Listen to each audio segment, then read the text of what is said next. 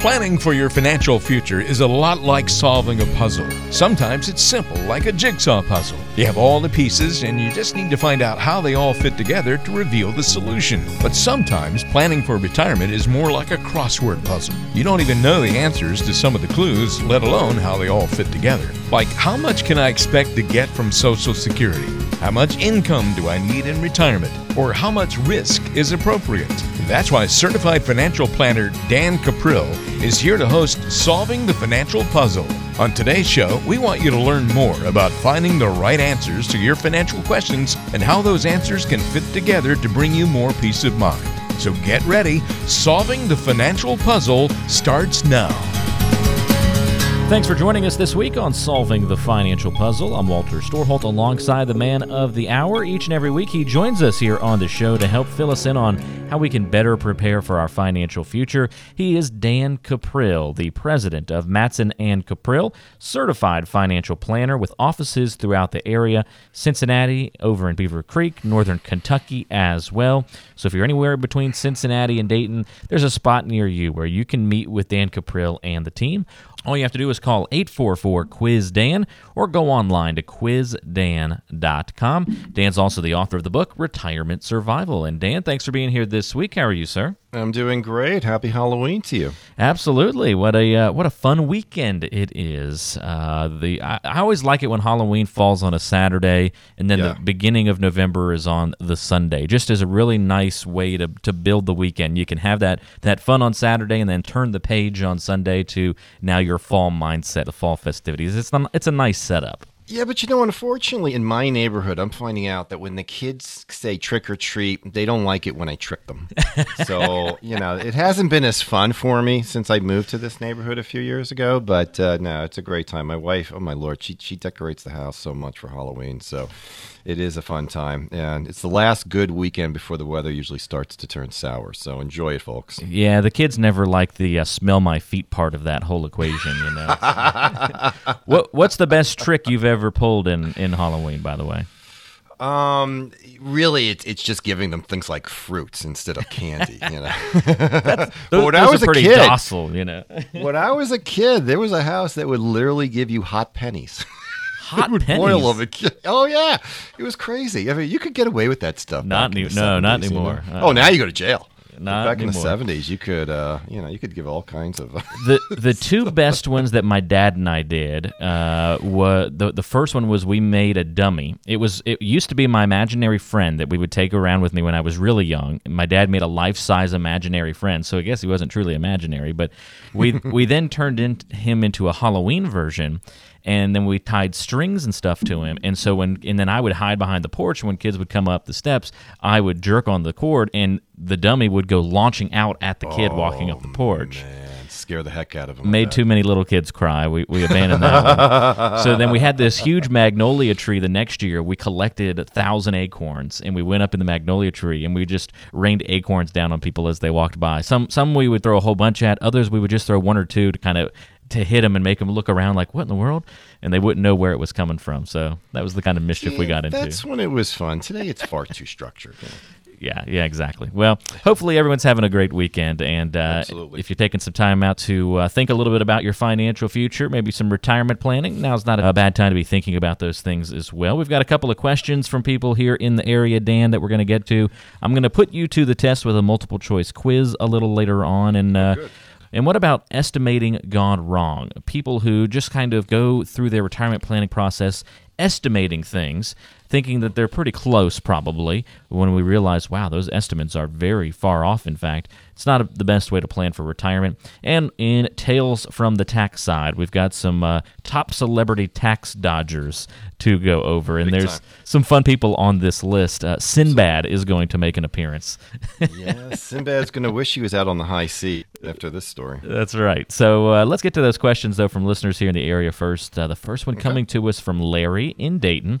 Mm-hmm. Larry says, I think that we'll probably get a significant inheritance from my wife's parents, who are both in their mid-80s. But is it a bad idea for me to count on that money as part of retirement planning?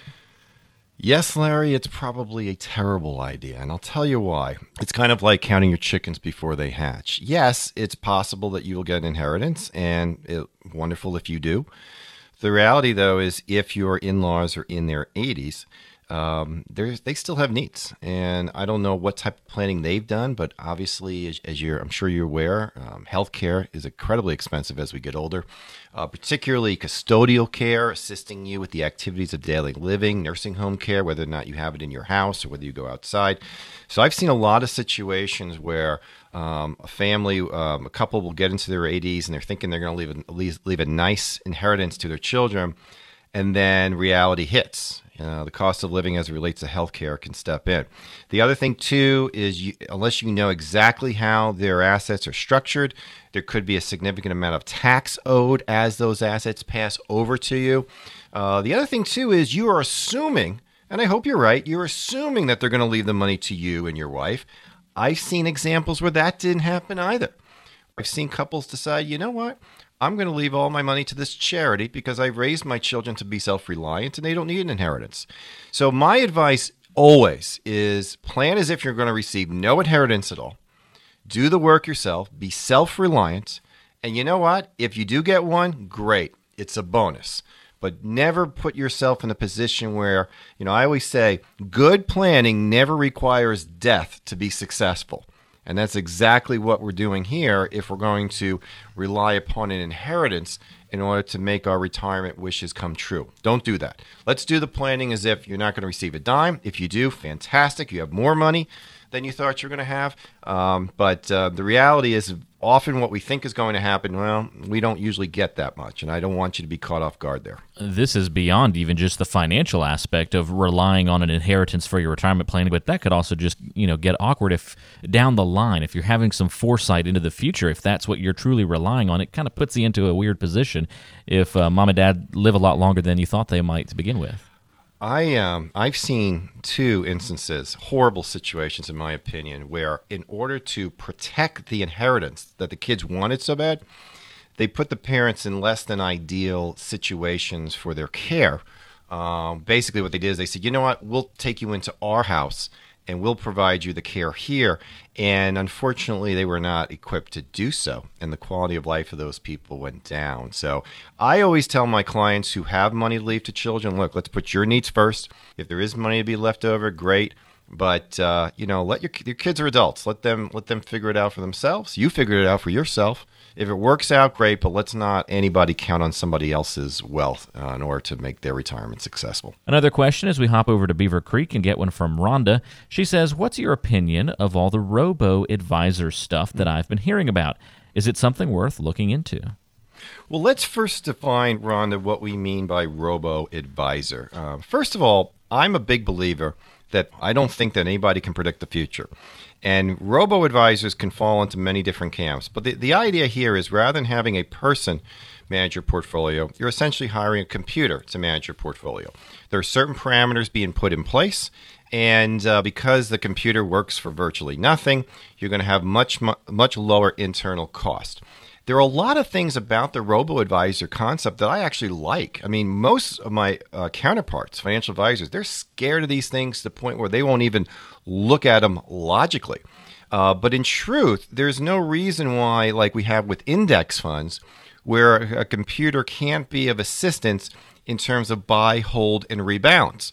And I think that long term, these are going to become more and more popular, where when people recognize that nobody can really successfully read the tea leaves, that really the future is truly unpredictable and markets are going to react to it. So let's not get into this game of trying to guess.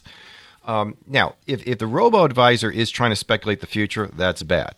But if we have a situation where a portfolio is being built using computerized models where you're owning entire asset classes in a very efficient manner, I see nothing wrong with that. In fact, I think that many people in the future will work with financial advisors who will ultimately have them put their money in a robo-advisor. I don't see anything wrong with that. But here's the one thing to keep in mind.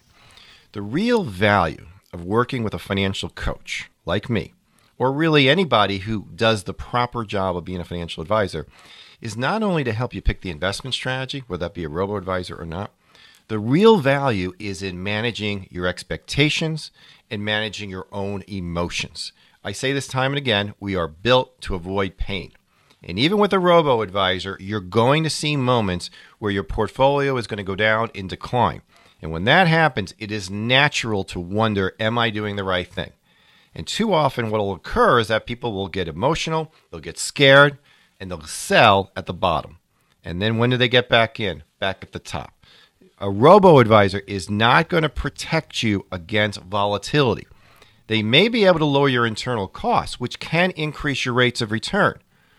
But understand there's so much more to this game about retirement planning and financial planning than just what do my investments look like.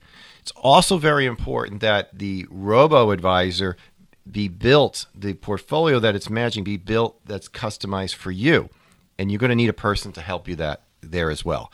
So this is why when we work with people, I always say, look, we're not here to implement your plan. We can. But first and foremost, what I'm going to do is show you the direction you're heading. And then I'm going to show you if that's not ideal, what changes do you need to make it more likely you're going to hit your goal? And then after that, you can decide how you want to go ahead and implement it. If that's with a robo-advisor, that's fine. If you want us to assist your portfolio, that's fine. We do use portfolios that are incredibly cheap, even with our fee involved in there. But there's so much more to the game. So I'm not going to discredit them the way I've seen a lot of financial advisors do it, because they're just doing it to save their shirt. They're so scared that they're going to lose out to a computer like the way taxi drivers are losing out to Uber. No, that's not the issue at all. The issue at all here is that you need a plan, you need a strategy. Implementation of that strategy comes after that step is done. So I don't think they're evil. I think it's ultimately which one you work with, but first and foremost, you have to have the plan first so that you're picking the one that matches truly what your needs are. It's so interesting because you're exactly right. A lot of advisors view robo-advisors as a threat, as competition, where you view them more as just another tool to put in your arsenal. Exactly. And some advisors who are only in the product selling game, they should be scared and they should view them as a competitor because they are. That's not what we do here at Mattson Caprill. We develop strategies for clients and we coach them for the implementation of those strategies. It's just like a physician. I have a fabulous doctor. I had a little bit of health issues about a year ago. Everything's great now. And it's largely because he not only put me on a plan, he monitored me. And when I was starting to deviate, he pulled me back. And that's the same thing that we do when we work with clients. So whether I get my prescription filled from this pharmacy or that pharmacy, my physician could care less. And that's the same thing here. So technology is going to happen. But we also need to understand that the psychology of who we are is going to have a far greater influence in our financial success than pretty much anything else, especially what investment products we buy. So, if you're contemplating something like that, or you're getting confused with all these products that are out there, I know this time of the year, people tend to look at their 401ks a little bit more carefully. Sometimes their companies will bring in new investment options that they can choose, and it's very, very confusing. Get some insight that you maybe not have had before. We do a wonderful thing for our clients called the Portfolio MRI, where we go deep down into that portfolio and we show them things that most clients had no clue even existed. We show them fees they didn't know existed. We show them if they're truly diversified or not. This is really great things to have before you go ahead and make your decisions. My advice strongly is give us a call. We'll be more than happy to sit down with you, get a look at your entire picture, and then ultimately help you develop a strategy that's based on your needs, not just some based on what product. Product is secondary. Take it upon yourself to take your planning to a much higher level. Give us a call. I say this with all due humility and confidence. It'll be time incredibly well spent. And here's the number that you need to call to get in touch with Dan Caprill and the team at Mattson and Caprill.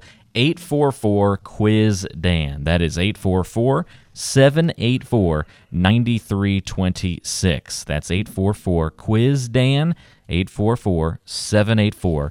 9326. If you're in Cincinnati, Dayton, anywhere in between, this is the number for you to call to make sure you get a spot on Dan's calendar here in the near future. Talk about robo-advisors if that's something you've been thinking about, or talk about inheritances from parents and how that might play into your overall planning equation. If you have questions about the financial world and you want that coach on your side, Dan is the person to call. He is a certified financial planner and your local wealth coach here in the area. You can go to quizdan.com to submit an email question as well. That's quizdan.com. Participate in some online courses there. Sign up to receive some more great information from Dan if you'd like, or just simply submit a question. Again, that's quizdan.com, or the most direct route, give Dan a call, 844-QUIZ-DAN. That's 844-784-9326. We'll keep putting the pieces together when it comes to the financial world and that financial puzzle in just a moment. We're going to throw a multiple choice quiz at Dan coming up here in just a moment, so stay tuned. You're listening to Solving the Financial Puzzle. With a constantly changing financial landscape, having a written, customized plan for retirement is more important than ever. In Cincinnati and Dayton, turn to Dan Caprill and the team at Matson and Caprill. Call 844-QUIZ-DAN. That's 844-784-9326 to schedule a complimentary review of your financial situation. That's 844-784-9326. Thanks for joining us on Solving the Financial Puzzle today. I'm Walter Storholt alongside Dan Caprill. Dan is the certified financial planner here in Cincinnati and serving the Dayton area as well. Since this is Solving the Financial Puzzle, and we can classify a multiple choice quiz, I think, as a puzzle, Dan. Sure. You got to pick the right answer, just like other puzzles, those kinds of things. Gonna throw. Do I get a lifeline on any of these, by the way? I don't know. I don't. We might have to strip away your certified financial planner. If I need a lifeline? Yeah, All right, I think you should be able to do these on your own, but I'll consider it as you go through them. All right, thank you. But thanks for asking. So I want you to not only, though, tell us why you think a certain answer is right, but also why you think the others are wrong. As I think that will aid in our education here, because I think that's important. Not only learning what you got right, but also being able to explain why others are wrong. So here's the first one, an easy one for you to begin with. This may not actually have an exact answer, but at what age should people start saving for retirement? When you begin working, that's option A. B, after you buy your first home, or C, when you've paid off all your debts? Great question. Now, before I get into it, I want to share with our listeners a wonderful book that they should get. And more importantly, they should share it with the younger members of their family. It's called The Richest Man in Babylon by George Clason. That's Classon. Bottom line, the richest man in Babylon became the richest man in Babylon because he saved 10% of everything he earned from the very first day that he worked. It's a very simple process, and most of us can live on 90% of what we take home, and we don't even miss that 10%. So the first thing I would say to you is if your goal is to amass wealth, then clearly it should be the first day that you work. I mean, every time you make $1, 10 cents ought to go into savings. You won't miss it. And with the power of compounding interest, you'll be amazed how in a very short period of time, you have savings that are equal to 4, 5, 6, 7 times what you make in a year. So to me, that's clearly the answer. But let me tell you the problems I have with the other two. After you buy your first home, all right, believe it or not, you do not buy a home to increase your net worth. Homes, for the most part, for probably 95% of all Americans, are not the key to growing your wealth. They are expensive. They have a ton of hidden costs. First of all, you're lucky if you get inflation rate growth. There are certain areas of California and the Northeast where that's not the case. Supply and demand sets the rules. Here in Ohio, you just have to leave the downtown area and you see plenty of open fields. There's plenty of room to build more homes. So we're not landlocked like we are, say, in Long Island or California where there's so many mountains and those types of things and massive populations. We don't have that here. I still don't think I could get what I paid for my home 10 years ago, and I put a significant amount of money in it. That's just the housing market. So don't buy a house to make yourself wealthy. In fact, forget, if I could convince people, I'd say don't buy houses at all, but I don't want to get into that discussion. I just want everybody to understand that if your goal is to acquire wealth, you buy a house for a lifestyle. You don't buy it really to increase your net worth. So that to me would not be the time to do it. In fact, if you're doing things properly, you're getting out of college or you're getting out of school, you're getting your first job, you're building up some net worth before you buy a house. The reason a lot of people got in trouble with the housing bubble is because they bought homes they couldn't afford. So interest rates went up. They had very little equity in the home. They had very high payments. Put 20% down before you buy a house. Okay. When you pay off all your debts, yes, you should pay off all your debts because every time you pay down a debt, you automatically increase your net worth by the interest rate that you were paying. So that's very important. In some cases, I would tell people to just do that. Now, I'm not counting home mortgage interest because home mortgage interest is very low. It can be locked in. So I don't have a problem with somebody not paying that off first. I know there's some people like Dave Ramsey, they'll say, buy your house with cash. That's not realistic for most people. Credit card debt, things like that, yes, very bad. Generally speaking, what I try to do is get people to do both. Now, if they have a lot of credit card debt, I'm going to have them pay the majority of their excess money towards the credit card. But I still want them to get into the habit of setting aside a little bit every single month. Great things happen when we have the proper habits. So that would be fine. But to me, the earlier the better. Time is your greatest ally. And the power of compounding interest, Einstein called it the eighth wonder of the world. It really, really is. But your biggest ally in growing wealth is time. Put away a little bit each and every week that you get paid to build that up. Because as you pay down those debts, you can then transfer those future payments into your savings. You've already built the habit. And habits are what this thing is all about. Which of these do you find that retirees fear the most? A, death, B, running out of money, or C, not being able to leave money to the kids? Yeah, I didn't even need the multiple choice for this one. Yeah. Without question, it's B, running out of money.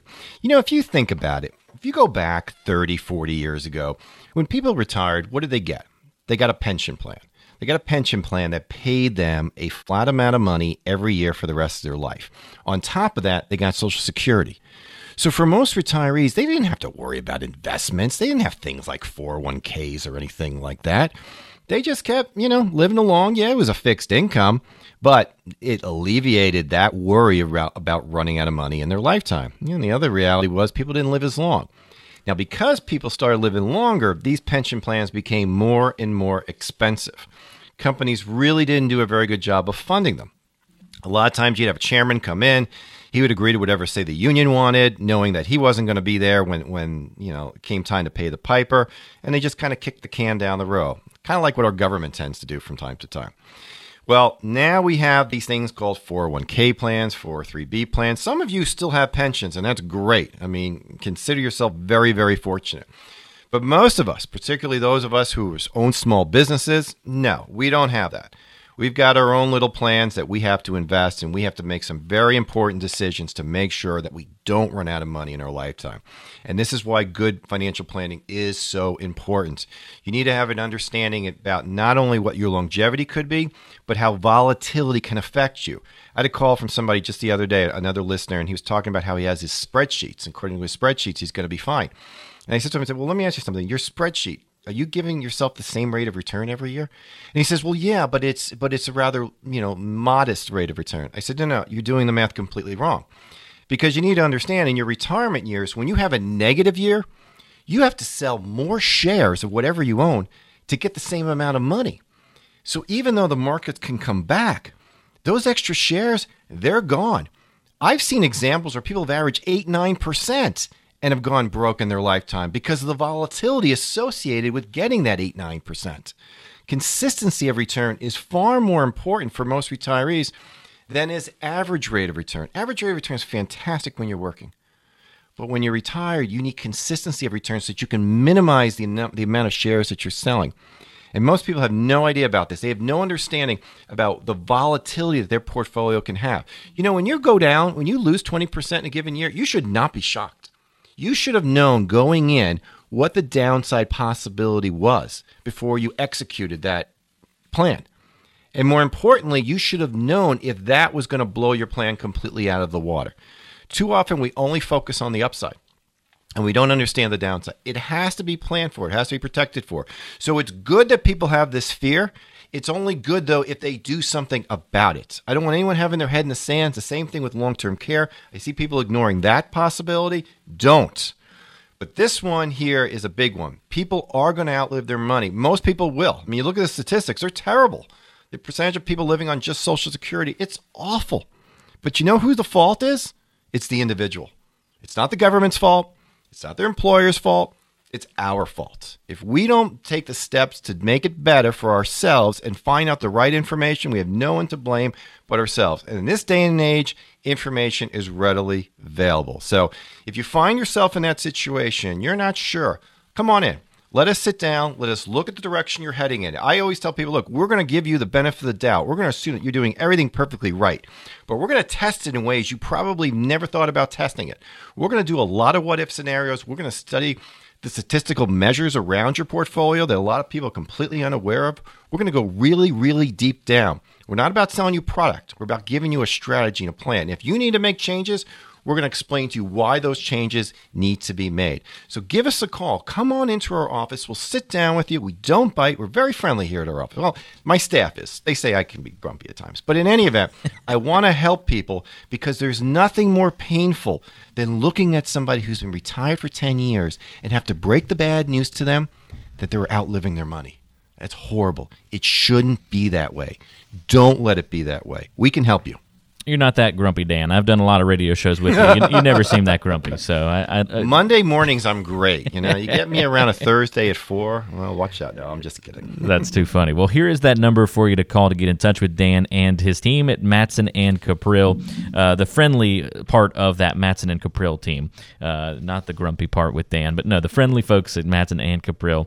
844-QUIZ-DAN is your number to call. That is 844-784-9326. That's 844-784-9326. You want to learn about tax planning strategies. You want to learn how to beat the IRS legally. You go to quizdan.com. Some great courses on there that you can engage in. You can also ask questions to Dan that way. Again, that's quizdan.com. 844-QUIZ-DAN, your number to call. That's 844-784-9326. Stay right there because coming up on Solving the Financial Puzzle, we're going to talk about how estimating can really steer you in the wrong direction when it comes to putting together a financial plan. That's coming up right here on Solving the Financial Puzzle. Don't go anywhere.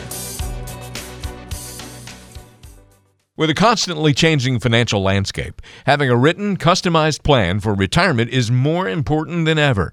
In Cincinnati and Dayton, turn to Dan Caprill and the team at Matson and Caprill. Call 844-QUIZ-DAN. That's 844-784-9326.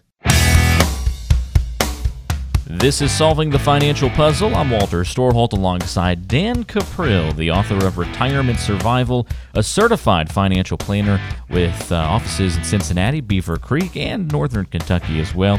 He is your local wealth coach here in the area. And again, you can call Dan Caprill at 844-QUIZ-DAN. That's 844-784-9326. Or you can go online to quizdan.com for some fantastic information there. Ask questions, take some online courses if you'd like, find out about upcoming events, all sorts of good stuff at quizdan.com.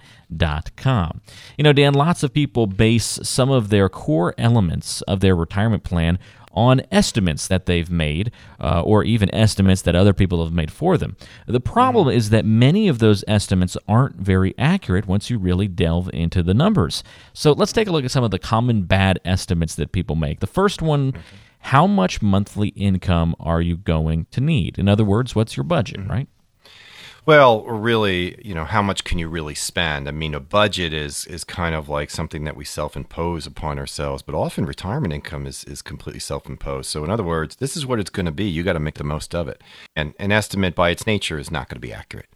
So we have a choice in planning. We can either estimate at a way where we put the odds, if we're wrong, of having more money, or we can estimate in a way where if we're wrong, the odds are we'll have less money. I think most people would rather be in a situation where they have more money than they expected to have.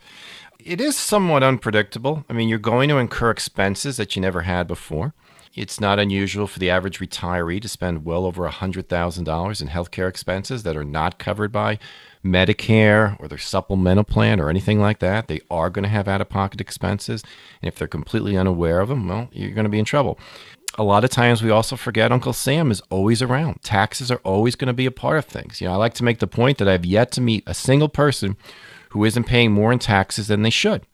In other words, they could be lowering their taxes with good planning, that there is a difference between tax filing and tax planning. And often the failure to understand that leads people to spend even more than they expected.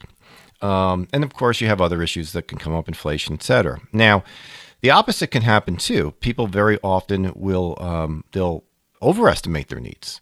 And what can unfortunately happen there is they end up working longer than they wanted to because they're fearful that they're not going to have enough money. Look, the key here is to understand that there is a proper way to put the odds in your favor. I think we do a great job working with the clients and helping them to document very clearly what their expenses are. We can compare them to national averages. We can play a lot of what-if games with them, and we can really help them cut waste. I like to joke with our clients that ever since they started allowing fathers in the delivery room, and in some cases even cut the umbilical cords for their children, that a lot of those cords don't get cut. I've seen examples where children, quote-unquote children, in their 20s and 30s are still siphoning money off of mom and dad. Look, if you can afford to do it, fine. But understand that that could be a major impediment to your retirement survival. So, in fact, in our book, Retirement Survival, that's actually one of the chapters, Cut the Cord. So understand that you have to make some decisions. And I think having a coach guide you through it is going to help you see things in a far more objective manner than we are likely to do, particularly when loved ones are involved. Another bad estimate people make, Dan, is how much impact is inflation going to have on their portfolio. This one is a little tougher to grasp sometimes. Well, let me give you a couple of rules of thumb. I'm not a big fan of most rules of thumb, but this one definitely works. If you have 4% inflation, that means prices are going to double every 18 years. Now, the thing to understand is that we have our own individual inflation rates. In fact, retirees tend to have a higher inflation rate than working people because they're bigger consumers of healthcare. And healthcare, to grow 6-7% is not that unusual, which means at 7% inflation, prices double in 10 years. Rule of 72, whatever inflation rate you're projecting for the future, divided into 72, the quotient is the number of years it takes for prices to double. So a lot of times inflation is like watching a small child grow. We don't see it every day, but we look back over time and we're like, oh my Lord, what a change. And that's the same thing that can happen with our money. Just a little slow increase every single year, and then suddenly we find ourselves paying significantly more for something than we bought when we were younger. So it has to be put into the plan. You can't just assume you're going to get the same income each and every year and that it's going to stay up with inflation unless you plan for it. Prices are going to go up no matter what. It's a sign of a growing economy. That has to be worked into the equation.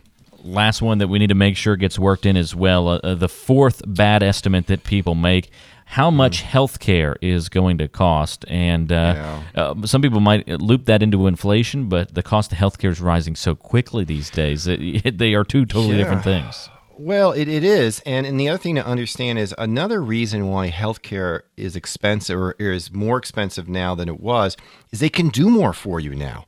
If you go back, when I was a kid, you saw most seniors were in wheelchairs and walkers. Why? Arthritis. There was no solution. There was no hip replacement. There was no knee replacement surgery back then. It was just part of the function of getting old. Now, thankfully, we can do those things, but those things cost money.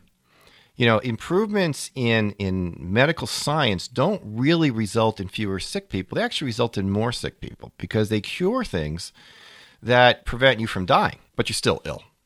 So we need to be aware of that as we go forward, that we're going to be paying for these things, and don't be unrealistic about it.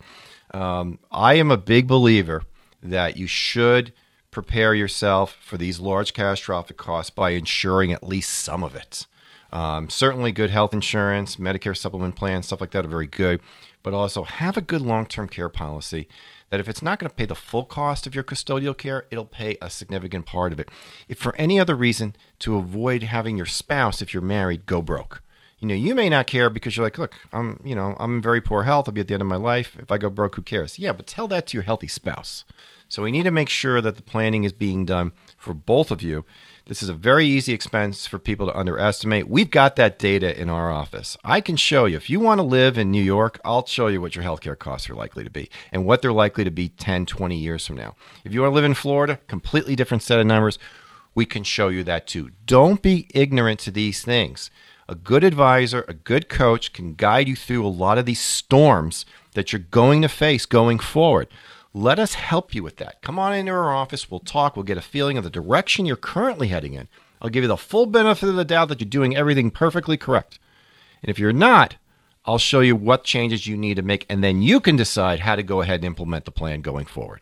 That's a great point, and something that you can do by calling 844-QUIZ-DAN. That is 844-784-9326. That's 844-784-9326. That'll put you in touch with Dan Caprill and the team at Matson and Caprill right here in Cincinnati and Dayton. 844-QUIZ-DAN, the number for you to call. Talk to Dan about getting a review of your situation. Come in and meet with the team. Get a spot on the calendar here in the near future by calling 844-QUIZ-DAN. You can also go to quizdan.com, access all sorts of great information there as well as get in touch with the team. That's quizdan.com or 844-QUIZ-DAN. Stay right there, because coming up on Solving the Financial Puzzle, Dan has stories for us as we get to one of our favorite parts of the show, Tales from the Tax Side, Top Celebrity Tax Dodgers, the point and topic of this week's conversation and stories. That's coming up next right here on Solving the Financial Puzzle.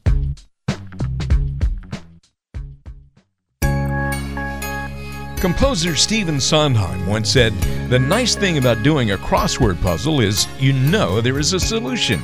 That's exactly how you can view the financial world. You know there's a solution to the sometimes complex challenges facing you, especially when you plan for retirement.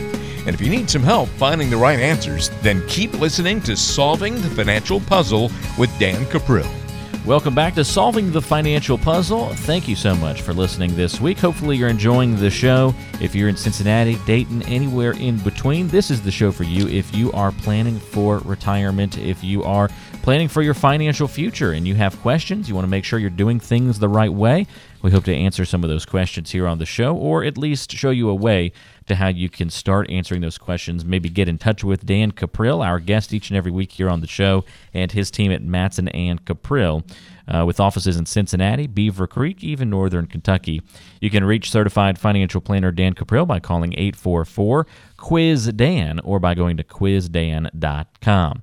It's time for Tales from the Tax Side, and this week's topic, Top Celebrity Tax Dodgers. Dan can't wait for this week's stories. No, these are good. These are really good. You know, one of the things I emphasize throughout our show is that the IRS, they don't care what you do for a living. They just want their piece of your action.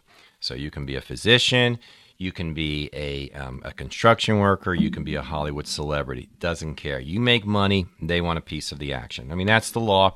Everybody has to follow the law. So I think that's good. Too often we see examples where famous people get off. You know, O.J. Simpson, great example. But the IRS, a lot more objective because they're dealing with numbers here. So let me throw a few people out there that you may not be aware of. They've had some serious issues with the tax authorities. Let's go with Val Kilmer. Remember Val Kilmer, Iceman from Top Gun, Walter? Remember that? Yeah. He actually, Iceman won the competition. But Val Kilmer's probably the best movie he's done. He hasn't done a lot of great movies, but probably the best movie he did was he played Jim Morrison, who was, I love Jim Morrison's music, kind of a crazy guy, but he played Jim Morrison in The Doors, which was an Oliver Stone movie. It just happens to turn out that Val, for whatever reason, well, he owes the city of Bergen, he owns the county of Bergen County, New Jersey, a mere $538,000. Oh, my. Yeah. I mean, who knows how that came about? I have a hunch. I know. I have a hunch because a lot of these actors, they move around a lot. They're doing work in different states, and there's something in the tax code which affects really all workers called the Michael Jordan rule. And it's true. When Michael Jordan first became so successful, states started realizing that, you know what? If Michael Jordan comes into our town to play for 2 days, we can legally tax him a percentage of his earnings for the 2 days that he played here. And as a result, someone like Michael Jordan, who maybe just did a state of Illinois tax return and a federal tax return, now he was doing 25 different state tax returns. And actors and celebrities came the same thing. So now, fortunately for Val, even though they wanted $538,000, and let's face it, old Val, he don't look like the Iceman anymore. In fact, can't remember the last time Val did a movie, but he was a good investor with his money. So he sold an estate that he had in New Mexico for $18 million. So he was able to cover that tax lien. Let me give you another one. You remember the comedian Sinbad? I remember Sinbad, yeah. Big guy, yeah. A clean comedian, too. You know, a guy who does it the right way. Sinbad's tax delinquency, $8.15 million. Oh, my. And he turns around after that and files bankruptcy. But unfortunately, when you file bankruptcy, you still owe the IRS. I mean, you can certainly get away from, paying your mortgage or, your credit cards and all that type of stuff if you have a judge who will give you that leniency. But as long as Sinbad has the ability to work, he is going to have to pay that money to Uncle Sam. Now, again, why did this happen? This is probably just gross negligence situation where he doesn't have a good advisor, may not have an advisor at all, and just doesn't get around to filing. You just can't do it that way. Here's another one, actually, pretty famous actor, Nicolas Cage. What's your favorite Nicolas Cage movie, How do you Walter? not like Nicolas Cage? Yeah. Gosh, it's not as fun to watch nowadays, but I must have seen Con Air a million times. Great movie. Absolutely great movie. He's most famous for that very depressing movie, Leaving Vegas. But my favorite one, I can't remember the name of him, where he gets on the motorcycle and his head bursts in flames. He plays a comic book Ghost hero. Rider or something? Ghost Rider, yeah, I Ghost never saw Rider. that one. Yeah, that's actually my favorite. Is that Nicolas right? Cage Okay. movie. And of course they've done a sequel to it. Was fabulous. So was Fast Times at Ridgemont High, which is way before your time, but was actually pretty popular when I was in college. Well, Nicholas has been a very successful actor. In fact, you may know this. His uncle is Francis Ford Coppola, so he comes from a very well-known family. Now, again, all I can imagine is he just doesn't get around to thinking he needs to file returns because for the tax years of 2002, 03, 04, 07, and 08, I don't know why 5 and 6 aren't included in this, he owes the IRS a total of $13 million. He got on track in 2005 and 6, but then fell off the wagon again, I guess. Either that or he didn't do any work. So maybe he didn't have any income there to report. Blows my mind. All right, so those are, and a lot of these are the irresponsible types. I mean, let me give you the ultimate in irresponsibility. The Osborne family. So it shouldn't shock anybody here that Ozzy owes taxes, right? Let's see. Ozzy and Sharon, they in 2008, they got hit with a tax lien of $718,000. In 2009, just a little over $1 million. Now, the good thing about them, though, is they teach these good habits to their children. Kelly, just this last March, got hit up by the IRS for an extra $34,000. Now, I have no idea what Jack's situation is right now, but let's look at some people that you think would be a little bit more responsible because they're not the crazy personality types. The director, Martin Scorsese. What's your favorite Martin Scorsese movie, Walter? Oh gosh. Goodfellas, Wolf of Wall Street. Wolf of Wall Street was pretty good. Taxi Driver. About as raunchy as they come, but oh my god! Now, have you seen Goodfellas? Boy, long time ago. Oh, you should go see. You should see it again. I really liked The Departed. I thought that was very good. Yeah, that is very good too. And Shutter Island was good. Yeah, that was freaky, wasn't it? That was a very weird movie. Now that may be more because I like Leonardo DiCaprio. Pretty much any movie he's in, but I think Martin Scorsese pretty much uses Leonardo DiCaprio in a lot of his movies. Oh, he does. He it's kind of like the way Woody Allen have his set. Robert De Niro also appears. If you've never been out to Alcatraz Island, when you go for the first time, you will have vivid memories of that movie Shutter Island as you step off the boat. Well, it's to Alcatraz. It's funny that you mentioned that because absolutely I do. That movie came out in 2010. Mm-hmm. And just before 2010, it was probably 2008, 2009, I was in San Francisco for a journalism competition. And although I didn't get the chance to actually go to Alcatraz, I was on a boat that drove by Alcatraz, and it was in the evening, and it was foggy, and you couldn't see anything, and then boom, the island just came out of nowhere. It was very cool, and then that movie came out shortly after, and it was you're exactly right. I drew depictions between the two. Well, not to digress, but the next time you go out there, I've been to Alcatraz twice, and it's an incredible tour. In fact, if you can go in the evening, it's absolutely fabulous. But so Marty's a very successful director, and really has access to some of the very best advisors around, and there's no doubt that Marty pays taxes, but he got hit with a tax lien by the IRS for $2.85 million just last year. So it happens to him. Let me give you another one here. Dionne Warwick, the singer, she once owed nearly $10 million. Had to file bankruptcy, but again, that doesn't necessarily free you up. As Willie Nelson will tell you, he actually did an album called the IRS Tapes just so he could raise money to pay.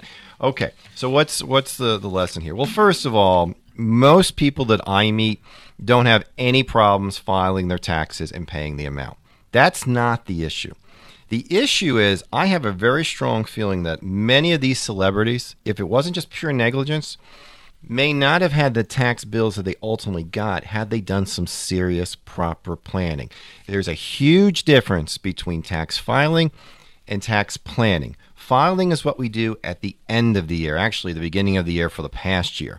Tax planning is what we do in January for the coming year. Two totally different things. Most accountants I've met in life, great. They're very smart. They understand the forms. They understand the rules. But they're not trained at tax planning. They're trained at looking what you did and then telling you exactly what you owe. A tax planner, the kind of work that we do, is we sit down with you at the beginning of the year and we look at how you've been doing things and we make recommendations. We may make recommendations on how to change things within your IRA planning. We may make recommendations on how to change things regarding how you own certain things.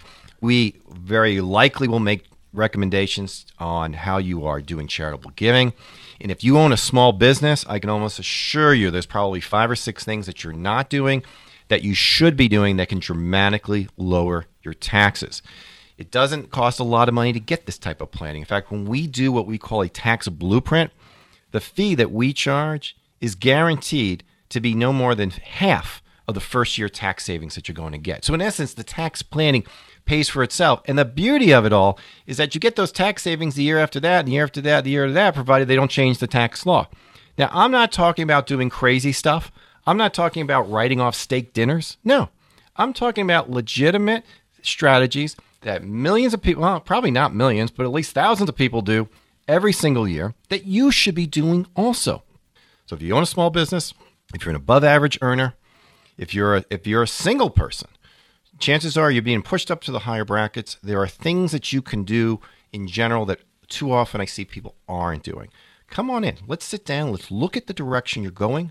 Let's see what changes that we can make. But this one is such a no-brainer because, like I said, whatever fee I charge you to do this type of work, I guarantee you it will not be more than half of your first year savings. If I end up coming back with a strategy that's less than what I thought it was going to be, I'm going to lower my fee so that you're not paying more. But, here's another cool thing. We've had this happen where our fee turns out to be only maybe 10% of the tax savings. And guess what? We don't raise our fee in that case either.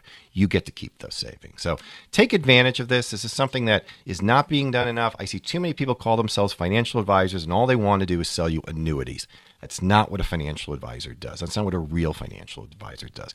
Get good comprehensive planning that always starts with cutting your taxes. If I can cut your taxes, I'm going to increase your net worth without exposing you to any additional risk. Unless you define patriotism by paying more to Uncle Sam than you should, you need to come in. You need to learn about the tax blueprints. Go to quizdan.com. We got a great little free course on there. It's called How to Beat the IRS Legally. Click on that. You're going to get a great report that explains the tax blueprint in detail. And then we're going to roll you into a 3-part online course that you can watch anytime you want to learn more. So if you want to get a feel for my approach and my strategies before you come in, it's on there too. Go to quizdan.com, click on the box that says How to Beat the IRS Legally, and we'll send you that great information. Again, that is quizdan.com where you need to go. That is quizdan.com, and you will be able to learn how to beat the IRS legally with the great online course there. Take it at your pace, at your own time. That is quizdan.com. Of course, you can always call with questions as well to 844-QUIZ-DAN. That's 844-784-9326. always enjoy tales from the tax side. Dan, before we wrap up for the week, we also want to make sure that people know about the free book that they can possibly get if they ask the best question. We call it the Book of the Week, and it's for the best question of the week that gets either called into 844-QUIZ-DAN or emailed to us by quizdan.com. So what's this week's Book of the Week, Dan? This week's book, Free to Choose by Milton and Rose Friedman. Another classic. Milton Friedman won the Nobel Prize for Economics. He's probably the most highly regarded American economist ever. In fact, I would go as far as to say only Adam Smith, who wrote Wealth of Nations, should be more highly regarded than Milton Friedman.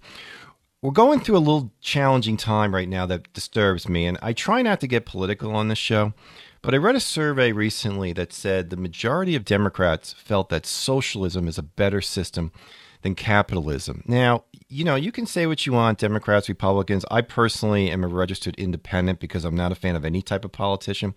But I've never seen a time when people actually thought a socialist system where the government owns and limits our freedom is good for us. It's certainly not going to be good for us as investors.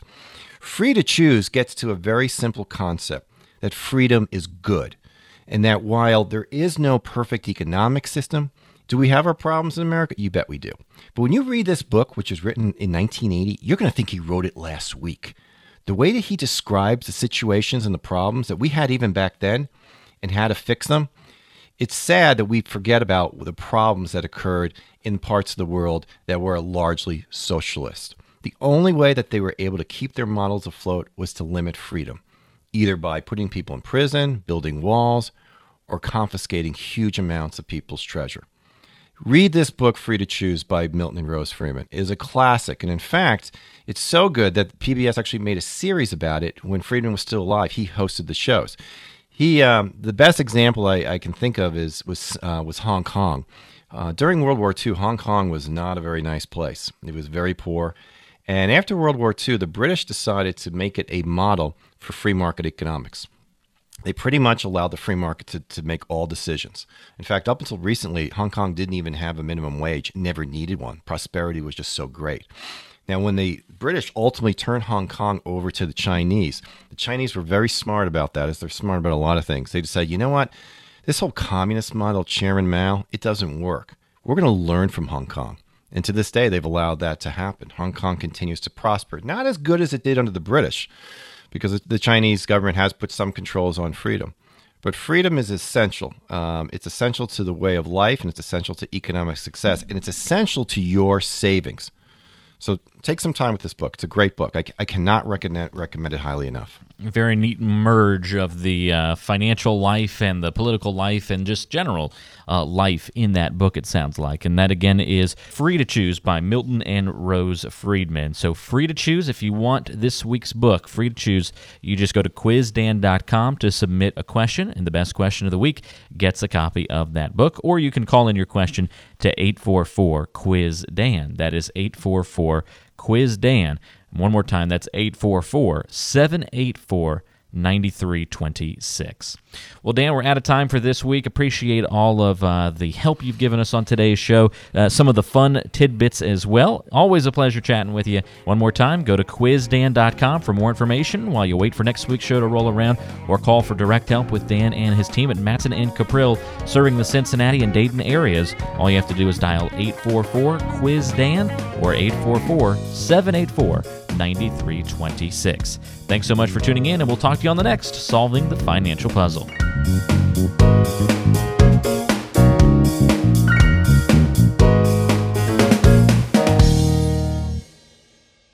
Information provided on today's show is provided for information purposes only and does not constitute investment, tax, or legal advice. Information has been obtained from sources that are deemed to be reliable, but their accuracy and completeness cannot be guaranteed. Always consult with an investment, legal, or tax professional before taking any action. Dan Caprill is an investment advisor representative of MPM Wealth Advisors and Caprill Wealth Coaching, LLC. Both firms are registered investment advisors. To obtain a copy of Form ADV and a private policy statement for either firm, call 800-353-7923.